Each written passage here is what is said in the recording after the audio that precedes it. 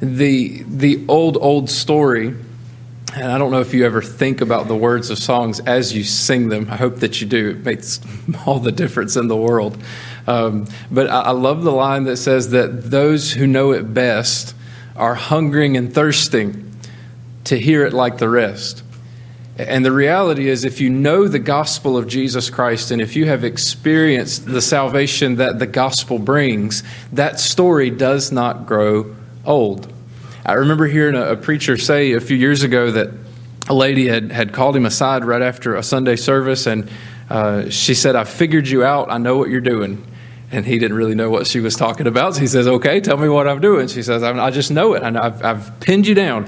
It doesn't matter what passage of Scripture you preach. You're going to preach and you're going to explain the text. And every single time, you're going to find a way to make it connect back to Jesus and preach the gospel. He just threw his hands up and says, "You got me." Because it doesn't matter what the passage is. It doesn't matter what part of the Scriptures we look to. It all relates to that one overarching story that though man is dead in trespasses and sins, God loves sinners and sent Jesus to die for our sins and to rise from the dead so that we could be saved. And so we pick up where we've left off in Ephesians 2 with verse 11. And it's a therefore, right? And anybody who's ever spent any time really studying the Bible, here's the thing you need to remember, that when you see a therefore, you need to think, what is this therefore, right? You don't just start there. You got to look back at what happened prior. And so this section repeats this pattern that we've seen already in Ephesians of looking at who you were versus who you are. He started off in chapter 1 with who you are in Christ and all these spiritual blessings that we have in Him.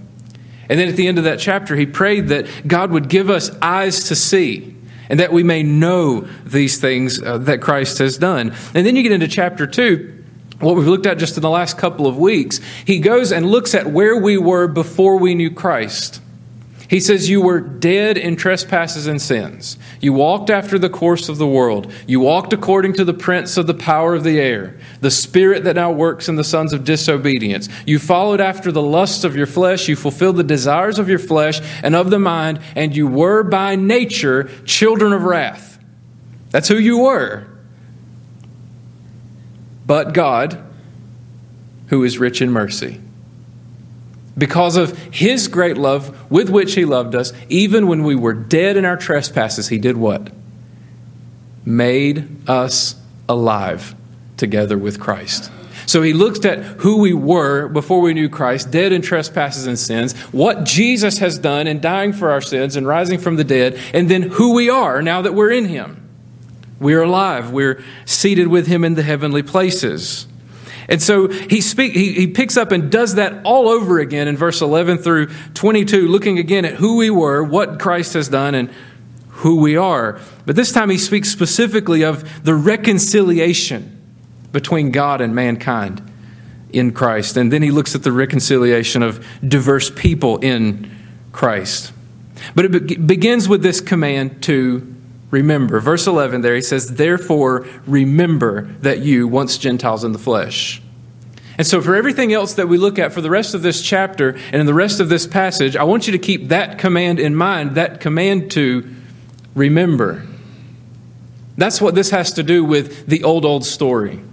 Because we're so prone to forget. I read just this morning in Psalm 103, David said this, he says, bless the Lord, O my soul, and all that is within me. Bless His holy name. Bless the Lord, O my soul, and forget not all His benefits.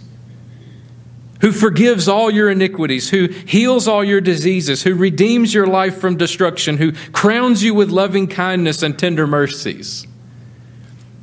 And though some of us, and many of us, I would say, have experienced that, we've experienced that forgiveness, that new life that we've received in Christ, how often do we forget?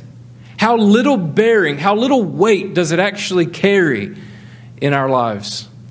And so Paul comes around, and even though he's already preached this, who you were and who you are, who you were and who you are, he comes around again and he says, therefore remember. You who were Gentiles in the flesh. And uses language of circumcision here. He says, who are called uncircumcision by what is called the circumcision made in the flesh by hands. This is just how Jews and Gentiles, or Jews referred to themselves and to Gentiles. That was the sign that set them apart in the flesh. That circumcision showed that they were part of God's covenant people. And they looked on the Gentiles, and they called them those who were of the uncircumcision, was the title they gave, as those who were outside of their camp. They were outside of the people of God.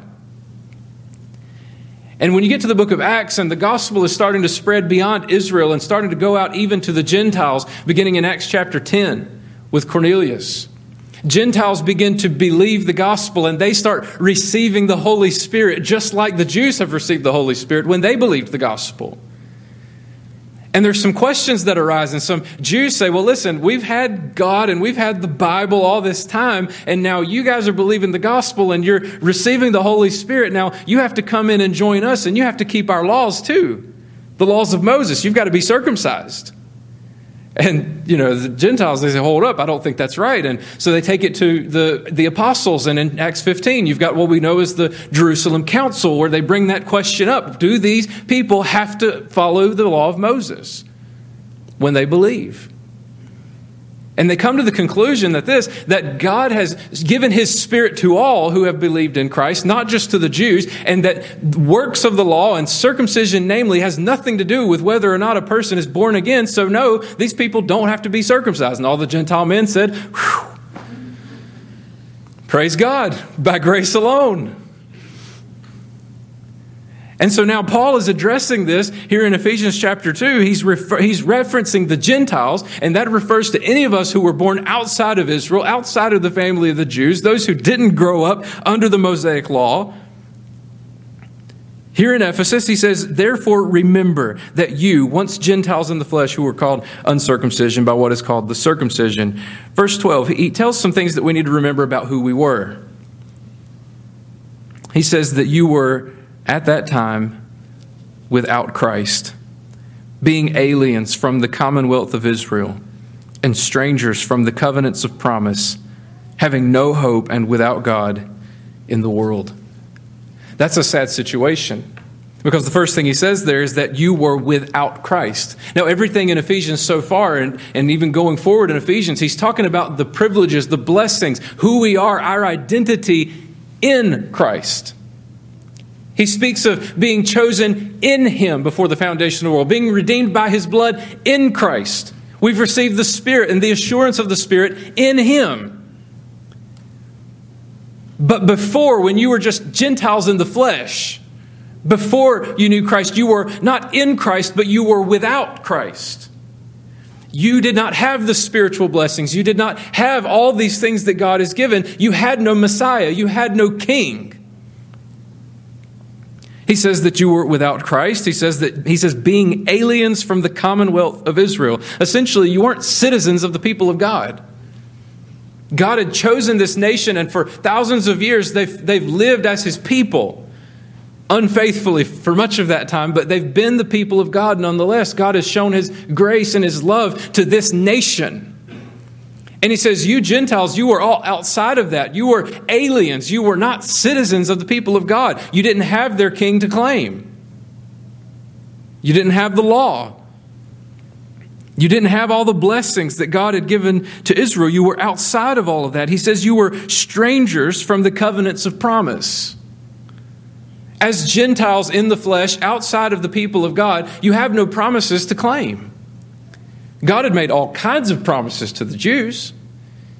He promised them land. He promised them priesthood. He promised them this ongoing family line. He promised them the new covenant. Oh, we love that passage, don't we? He says, I'll write my law on your hearts. I'll remove from you that heart of stone, and I'll give you a heart of flesh. That's the internal change that we all need. None of us can make it to God on our own. All of our hearts are corrupt. We all dishonor Him with our minds and with our mouths and with our hearts and with our bodies. And we need new hearts. We need to have that old heart of stone removed. We need to be given a heart of flesh. But you know that promise was given to Israel. And as Gentiles in the flesh, outside of Christ, you have no promises to claim. You don't have the promise, I will give you a new heart outside of Christ, outside of the people of God. He says you were hopeless. He says having no hope. That's a hopeless state, to be living in the flesh and there being the judgment to come for our sins. Nothing in ourselves, nothing in our own power that we can do to fix ourselves or to make ourselves right with God. It is such a hopeless situation. He says you were hopeless and without God in the world. That without God there, it's one word in Greek. The word for God is theos, but this word is atheos. It's the original atheist, people who are without God. And it's not that there are people in the world who just, you either believe in the true God or you believe in no God at all. But if you believe in any God besides the true God, essentially you're an atheist. You are without God in the world. And that phrase, in the world, that's the opposite of being in Christ. We have blessings, we have safety, we have security, we have our identity in Christ if we've been born again. But he says before that, remember who you were. You weren't in Christ, you were in the world. Now, even if you were in the church before you knew Christ, you were still in the world because you lived after the lusts of the flesh and of the mind and were by nature children of wrath. And friends, it does us good to remember who we were. It does us good to remember where we've come from. Nobody likes people who are prominent, who have made a name for themselves, who forget where they came from and they're jerks about it, right? I was reading just yesterday, actually. How many of y'all remember Harry Truman? Anybody around back then? Not me. So the only thing I know about is what I read in books. But it sounds like he was a pretty nice guy. I don't know. I mean, he may not have been. He may have been a terrible person. But he sort of lived with this mentality that even though he had come to the point of being the president of the United States of America, he didn't want to forget where he came from. And so he refused to use the buzzer on his desk that called for an aide. He would get up and walk to the door and go ask somebody to come help him if he needed it. And on one occasion, a pianist came to do a performance at the White House, and he was ready to perform, but he needed somebody to turn the pages for him on his music. And he asked if someone would help, and the president himself said, "I'll help you," and came and stood by the piano and turned the pages for this pianist as he played the music. How much more? Friends, listen. If you are in Christ, you have a far greater position than the President of the United States. And if a man who has ascended to the position of the President of the United States can say, "I don't want to forget where I came from and where I'm going back to when I'm out of office," how much more should Christians remember where God has brought us from? Without Christ, aliens from the commonwealth of Israel, strangers from the covenants of promise, hopeless, without God in the world. Friends, that's who you were. Remember that. Don't forget it, because it makes the good news that much sweeter. That's who you were, but then we need to remember also what Christ did. Now, back in the same chapter in verse 4, after he goes through that whole list, what does he say there in verse 4? Those two words, but God. You get to these verses, verse 11 and 12, he talks about who we were before we knew Christ, and you get to verse 13 and he says, but now. That's who you were then, but now.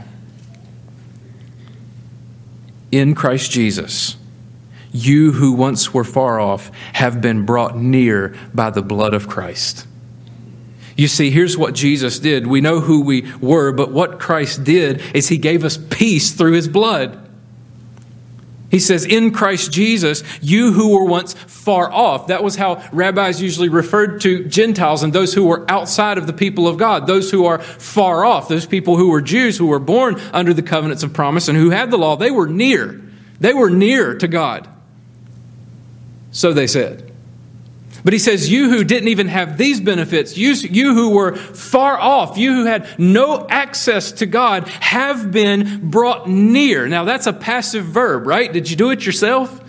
Did you just decide one day, I'm going to come near to God? No, you have been brought near. God's action, God's work in Christ. You have been brought near. You are in the family now. You have been brought far from him to being near him by God's action, by his grace, by his own will, by the blood of Christ, he says.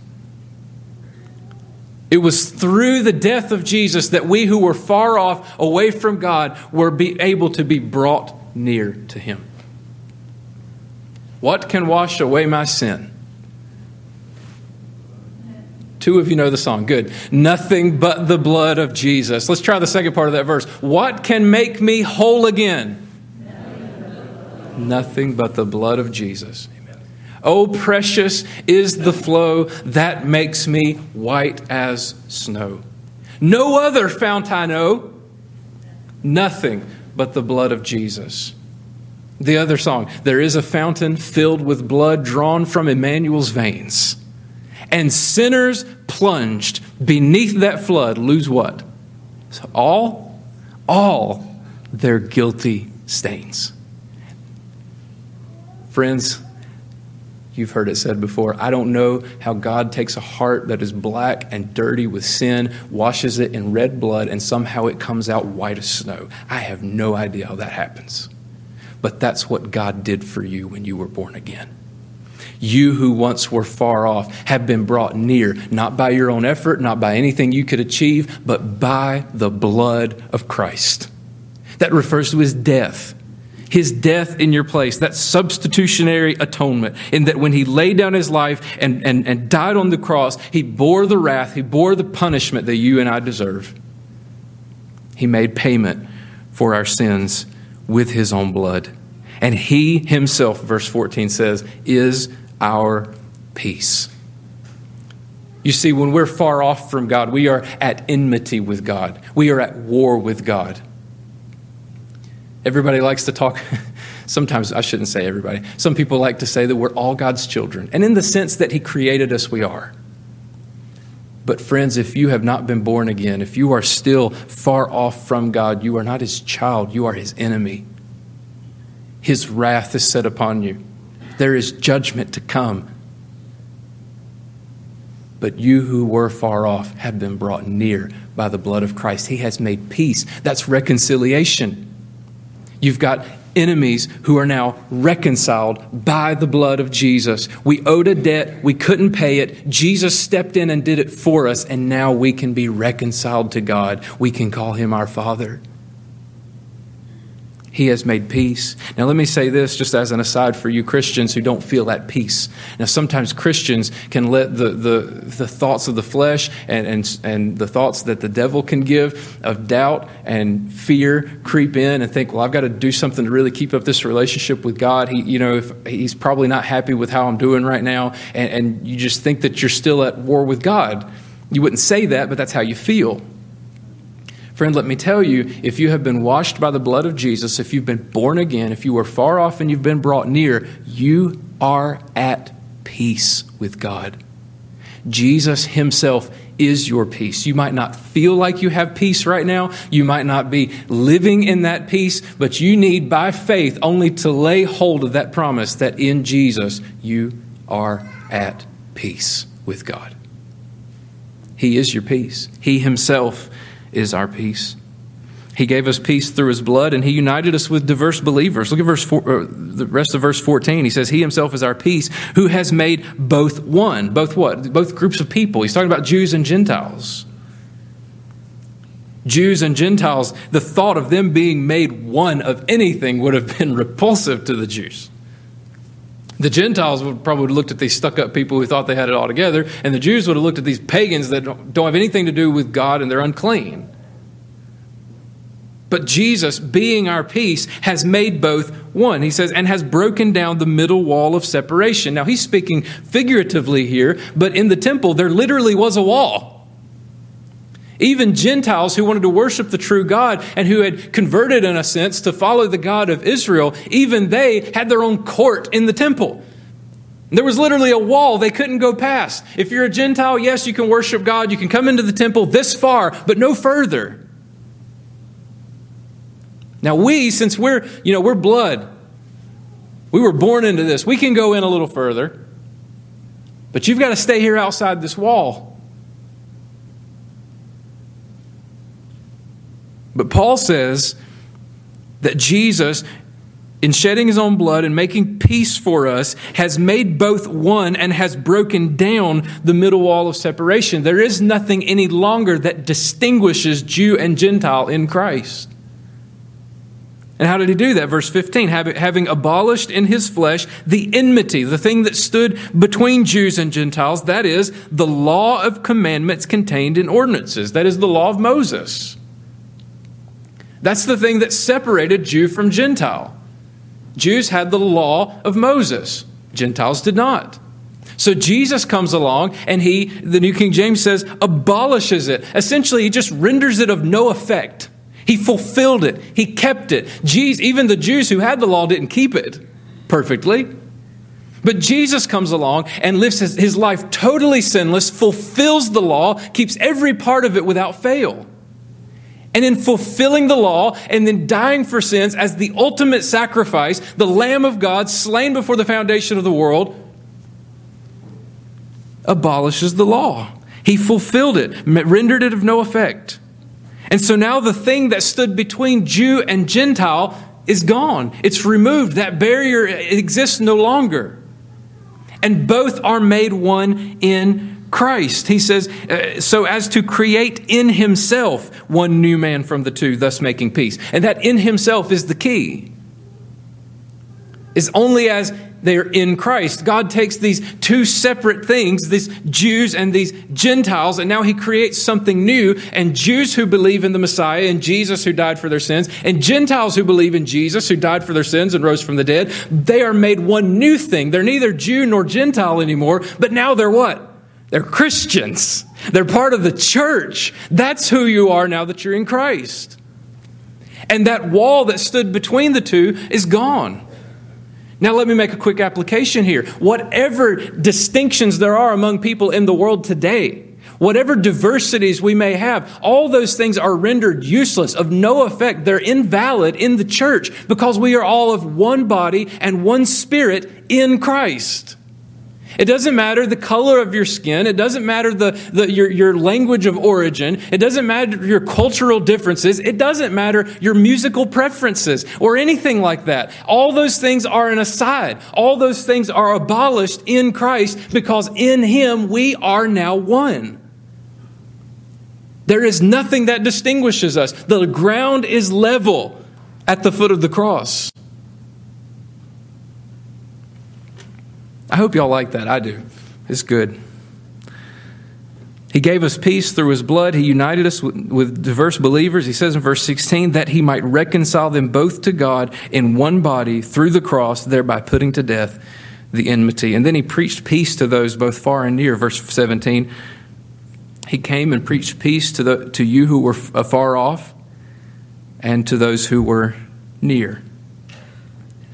So the gospel needed to go not only to Jews, it needed to go to Gentiles. The gospel did not only need to go to Gentiles, it needed to go to the Jews. One could probably easily look at the other and point the finger and say, they need that, they need that. But the reality is both those far and near need the gospel.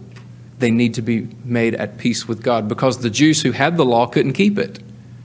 They had made themselves enemies of God because they were breaking his law. And the Gentiles had no law at all, and they were at enmity with God because they lived like pagans. But regardless of whether they were considered far off or considered near, both needed to have the gospel of peace preached to them. And that's what Jesus did. He came and in his earthly ministry, he preached to the Jews. He said, I've come to preach to the sheep of the lost house. I've lost my words. I'm sorry. I've come to preach. It's gone. I'm sorry. Those are the house of Israel. He preached to the Jews. The lost sheep of the house of Israel. That's the phrase that couldn't find its way off my tongue just then. He said, I came to preach to the lost sheep of the house of Israel. And then he dies for sins. He rises from the dead. And the gospel spreads to those in Israel. But then it doesn't stop. The gospel spreads further. And it's now preached to the Gentiles. Well, how did Jesus do that? He's gone. Friends, have you ever heard of the Holy Spirit? It's the Spirit of Jesus. And even today, he continues to preach peace to those who are near and those who are far off. If you came to church today to hear a message from Jacob Hall, I'm sorry. If you can't think of anything better to come to church for, that's just sad. Because my message is only valid insofar as it reflects and it proclaims the message of the Word of God and you hear from the Holy Spirit. I hope that when I stand here and I preach to you, you don't hear the words of a mere man, because if you do, it's useless. You're wasting your time. But if you come, friend, with your heart ready to hear from God, you can hear from God's Word and be preached to by the Holy Spirit, the Spirit of Jesus. And He continues to preach even today. How do I know? Because people are still getting saved today. If it was all on us preachers, would nobody get in? But Jesus is still preaching. The Holy Spirit is still preaching through His Word, through men and women who open their mouths to share the gospel and preaching the gospel of peace. And it went to those who were far off and those who were near. And just by point of application, let me say this. It doesn't matter whether you've lived your life out in the world, indulging in all the sins without a care in the world, or whether you grew up in the church and you've tried to live a clean life. It doesn't matter what your background is. You need the gospel of peace. Because most of us, I would say, at least have some background in church. And we haven't lived totally reckless lives.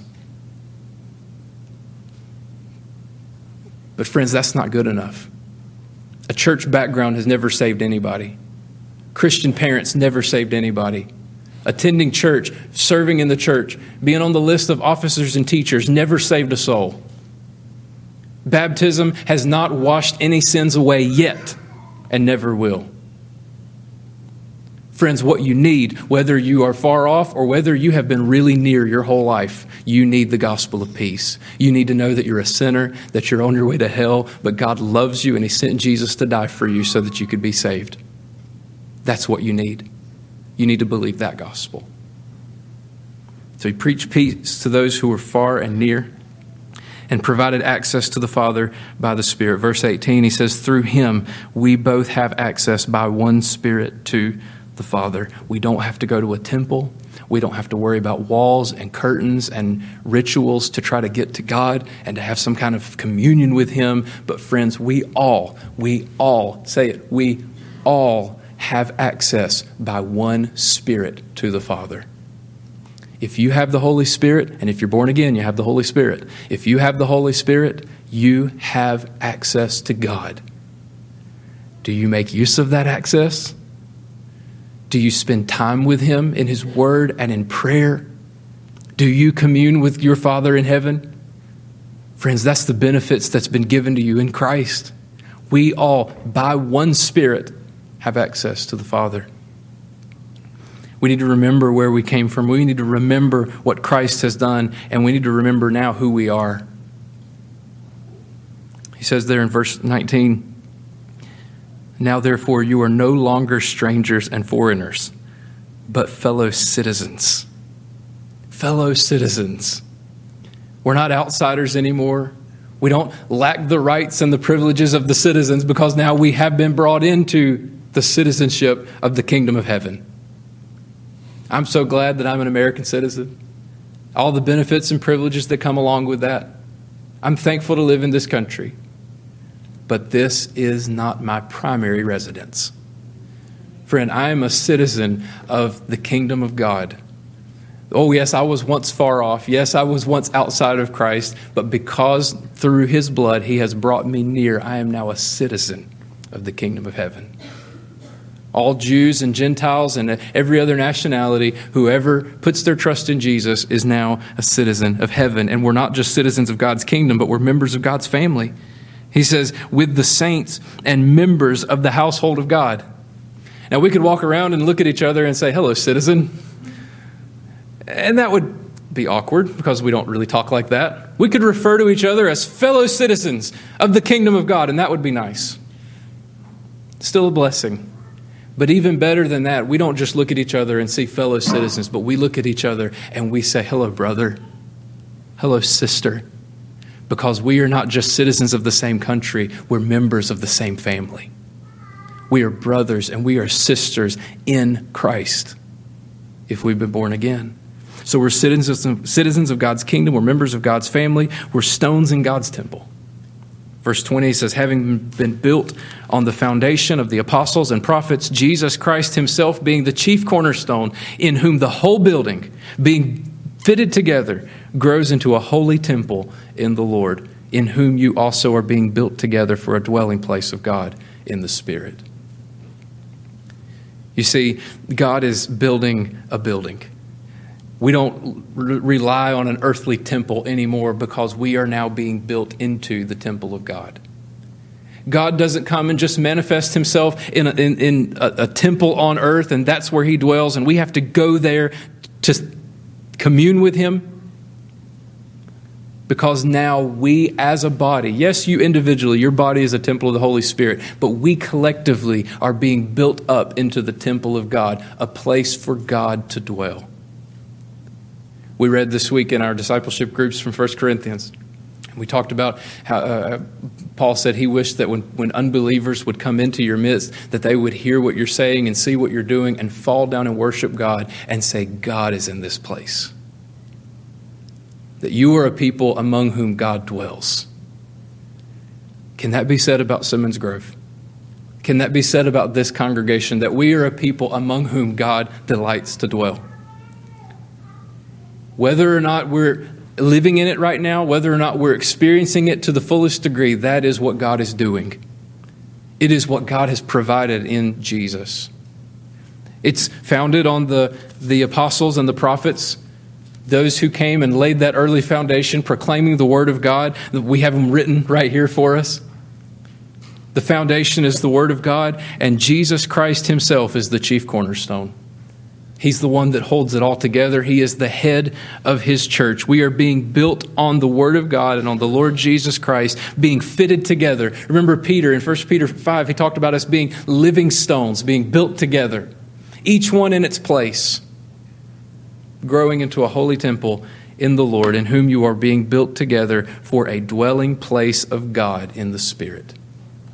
Friends, that's who we are. We've got to remember that. And whenever we remember these things, when we remember who we were before we knew Christ, we remember what Christ has done, and we remember who we are, we're remembering the reconciliation that has been provided for us. And remembering our reconciliation does two things. It glorifies God, and it unifies the church. When we remember where God has brought us from, what he has done, and where we are now, man, we're going to give glory to God, and we're going to worship him. You can come in and sing, I love to tell the story, and you can sing it with a smile on your face. Because you know the power of that story, of the gospel. It doesn't just glorify God through worship, but it will unify the church. When we remember that those people that we disagree with and people who have different preferences and the people who maybe don't do things exactly like you would like, they're not your enemies, they're your brothers and sisters.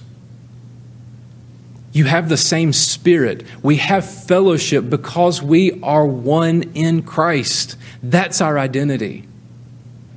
Whether Baptist is on the sign, or Presbyterian, or Methodist, or non-denominational, or whether they don't have a sign at all and they meet in a school, whatever it is, if they're Christians, if they've been born again, we have the same Spirit. Now, are there sometimes things that come up that are important enough that we disagree and we probably can't go to the same church? That happens. And remember Paul and Barnabas separated over what to do with John Mark.